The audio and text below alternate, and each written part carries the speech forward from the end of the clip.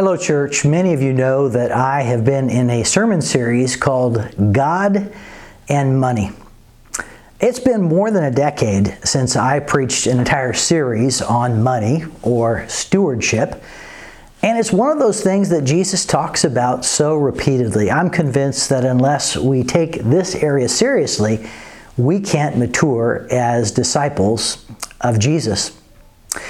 Well, this week I rolled around to the nuts, what I'm calling the nuts and bolts of financial management. And I turned to a very well-known author, writer, speaker, Dave Ramsey. And many of you know that he has had many books that have come out on financial management. He's also one of them called Financial Peace. And he's had podcasts and TV shows, and he's lived a life of teaching people how to handle money.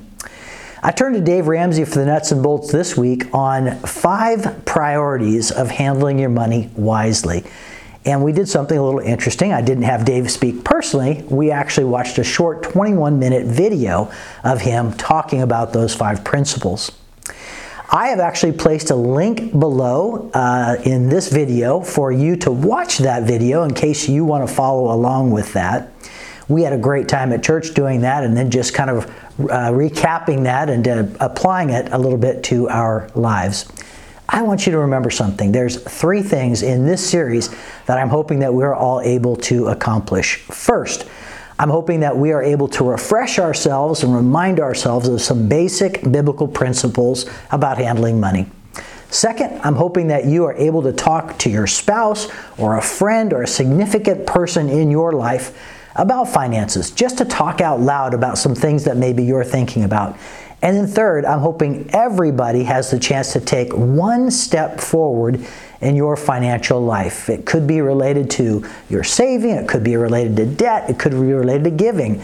But you're able to take one step forward during this time of us really exploring this important topic. Well, Jesus says it all well. He says, we have a responsibility. We can't serve 2 masters, he says. We have to serve either God or money.